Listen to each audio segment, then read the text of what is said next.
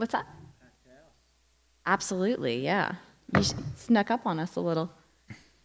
Well, we will go ahead and get started with the NTT IndyCar Series post-race press conference for the Firestone Grand Prix of St. Petersburg, joined by our second and third place finishers, Scott Dixon and Will Power.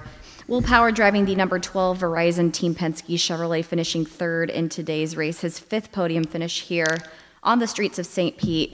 Will, it was an eventful race for you, a lot of passes for the lead, battles for the lead as well. What, in your opinion, was the defining moment for your race? Yeah, I mean, the thing that cost me the race, the chance of the race, was when I was passed on that restart.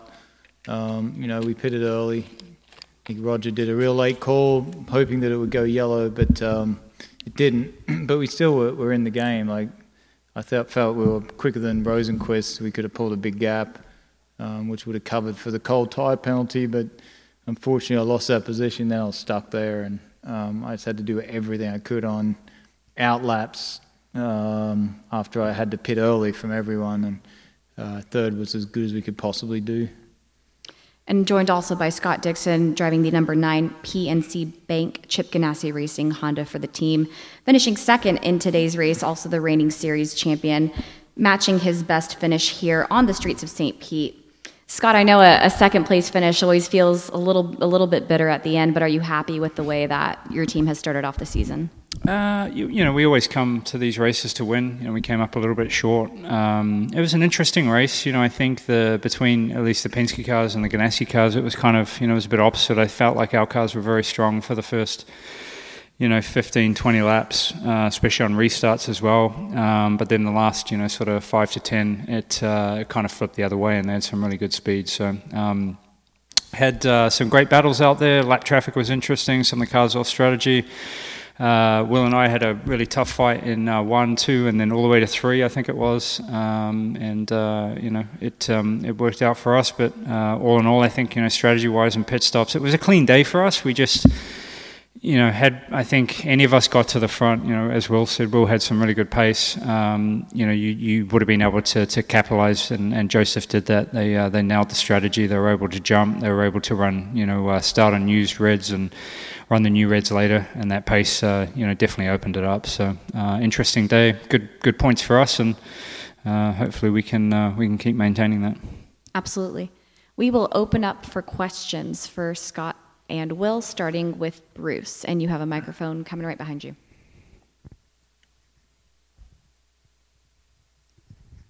Will, a sporty little battle there with Felix on that one pass in the turn 1. You guys kind of went inside-outside crossover. What was that like, and how impressed were you in his debut? Yeah, I mean, he'd done a great job all weekend to qualify where he did, and then pretty much race the way he did. He was very strong on the race, as good as he could be expected. And, he was, I couldn't see anything that he was, you would assume that he's a rookie. He's obviously going to be really strong and has done a good job. Patrick and then Nate. Same driver, different spot. When he was coming out of the pits and it looked like you just beat him, I mean, is there a line there? I mean, because he pretty much had to lock him up, or you guys were going to have a big moment there in turn 2. It's the driver on track that has the right of way. So unless the guy coming out of the pits is going to clear him, which both times actually was so close with Scott and Felix.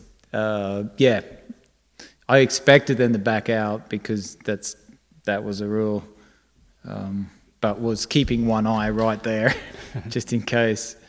Yeah. Nate? Will, obviously we were kind of joking about it Friday with the success of the Penske Supercars team and NASCAR team. Yeah. But to come out strong like this with you and Joseph and Simon getting a top 10, does that feel good for you guys? Yeah, no, it's great. It's great. It's pretty impressive for the team to have won in every series except sports car. I don't know when they start, but this already happened. Yeah, they didn't want to win. I think the sports car program's getting dropped now, so no. Yeah, they got a chance next week to win, so we'll see what happens. But yeah, unbelievable when you think about Penske and all the race wins they have accumulated over the 50 years, and they continue to do it. Martin? For both drivers, good racing today out there. A lot of good racing out there today. What is it that both of you like when you come here and about this course? I think it's fun. It's technical. I think it's the atmosphere. The city, as they say, embraces the race, and they do. Even walking around downtown, I think everybody. It's for me, at least living in Indianapolis, it's nice to get some warm weather, especially this week. I don't know. The track, has passing opportunities. In turn 1, turn 4, you can maybe get sneaky in 10 occasionally, but a lot of circuits don't have that combination. But you got to give Kim and Kevin, a lot of credit. Obviously, Firestone too for sponsoring this event, but it just has a great feel about it, and kicking off the season. I think everybody's happy to start the season. Yeah, I mean it's a lot of fun. It's the atmosphere that makes it great. The track is good, but you see the crowd. The crowd on Friday was awesome. There was a great crowd today, and like Scott said, the city embraces it, and it's been around a long time. That's it's tough to make street courses work, and it's stood the test of time. Yes, Bruce, and then Patrick. Last year, Will, you said that all in all, you felt you were the fastest driver of the season, that you had the speed, you won a lot of poles, you just didn't have the consistency that Scott had, and that was important in the championship. If you look at Joseph's stats from last year, he had a pretty good year, and it's kind of surprising he was 5th. Now that he started off the season with a victory, I mean, was that kind of safe for what type of year that he may end up having?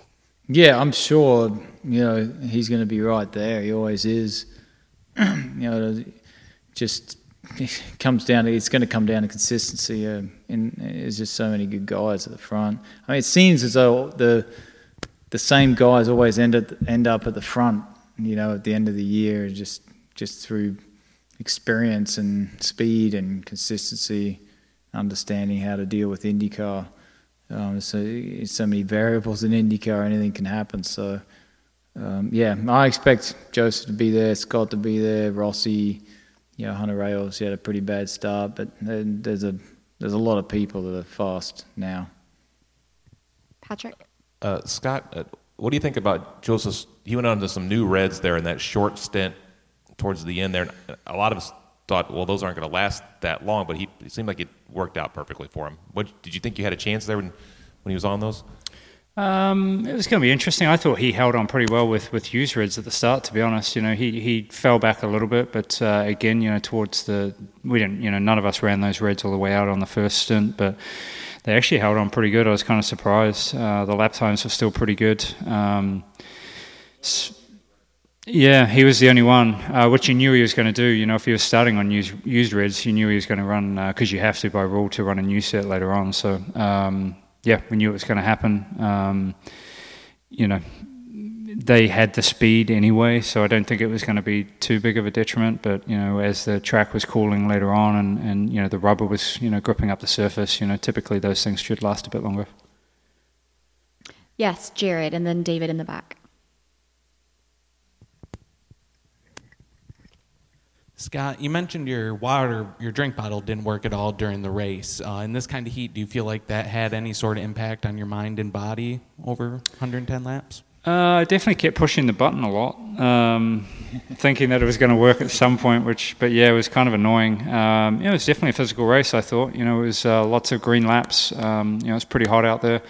The car's moving around a lot, especially in this light downfall situation, and you're having to push the whole time, right, to try and close these gaps. So it, for me, it was definitely physical. I think I've had about 6 bottles of water, so it's nice to finally get some water. It happens occasionally. Hopefully, it doesn't happen again. David? Sorry if you've answered this already, Will, but when Bourdais' engine blew and Roger called you to pit lane straight away, and you had to go across the grass to get into the pits, do you think the end result of the race might have been different if you had kind of like kept on in that first stint until you were actually prepared to come in? Yeah, absolutely. It would have put me in a way better position. I mean, we had no offense. We couldn't do anything on defense.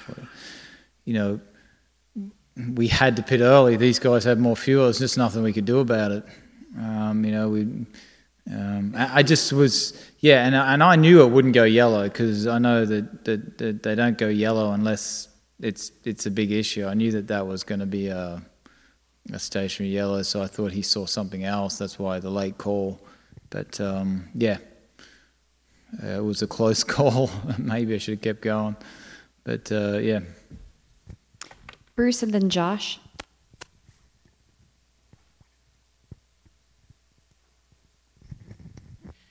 I know you got time to be satisfied or soak in today's race, but looking ahead, a racetrack unlike any other on the circuit, going to COTA, how big a race can that be, and what's your each of you drivers' outlook toward that event? Yeah, I'm looking forward to it. It's such a great track. I really hope it gets a big crowd, and people turn up because it's really probably the best facility and track in the U.S. Obviously the U.S. has some fantastic historical tracks, you can call them, like Road America and so on. Like every track has its own character, but it's certainly a great facility for sponsors and a great safe driving track. Looking forward to it. As Will sort of said, I think hopefully we get some good traction there. Austin, it's the first time I'd ever been there for the open test. It's definitely a fun city. I think the track itself should race really really well for our cars just because of the sheer size of it. We'll just have to see how it goes. Hopefully we can push on the marketing side and get some bottoms in the seats and keep pushing. But I think the race itself should be really good. Josh. Yes, question for Scott. Talking about Felix, and you've worked with a number of different drivers and champions like Dario, Tony Kanaan, Dan Weldon. Even though it's only one race in, how does Felix, or I guess a better way to phrase that would be, how's the dynamic between you and Felix, and how does that compare to working with your fellow former champions? That's a little hard to compare, to be honest. But no, I think it's been a lot of fun. Felix has worked with the team for probably 2 or 3 years now with open tests that we've done with him as a rookie. The guy's got a ton of experience, in so many different cars. So it's been really refreshing actually for him to not be in the same ecosystem and thinking of the same things. It's kind of thinking outside the box, which has been really refreshing.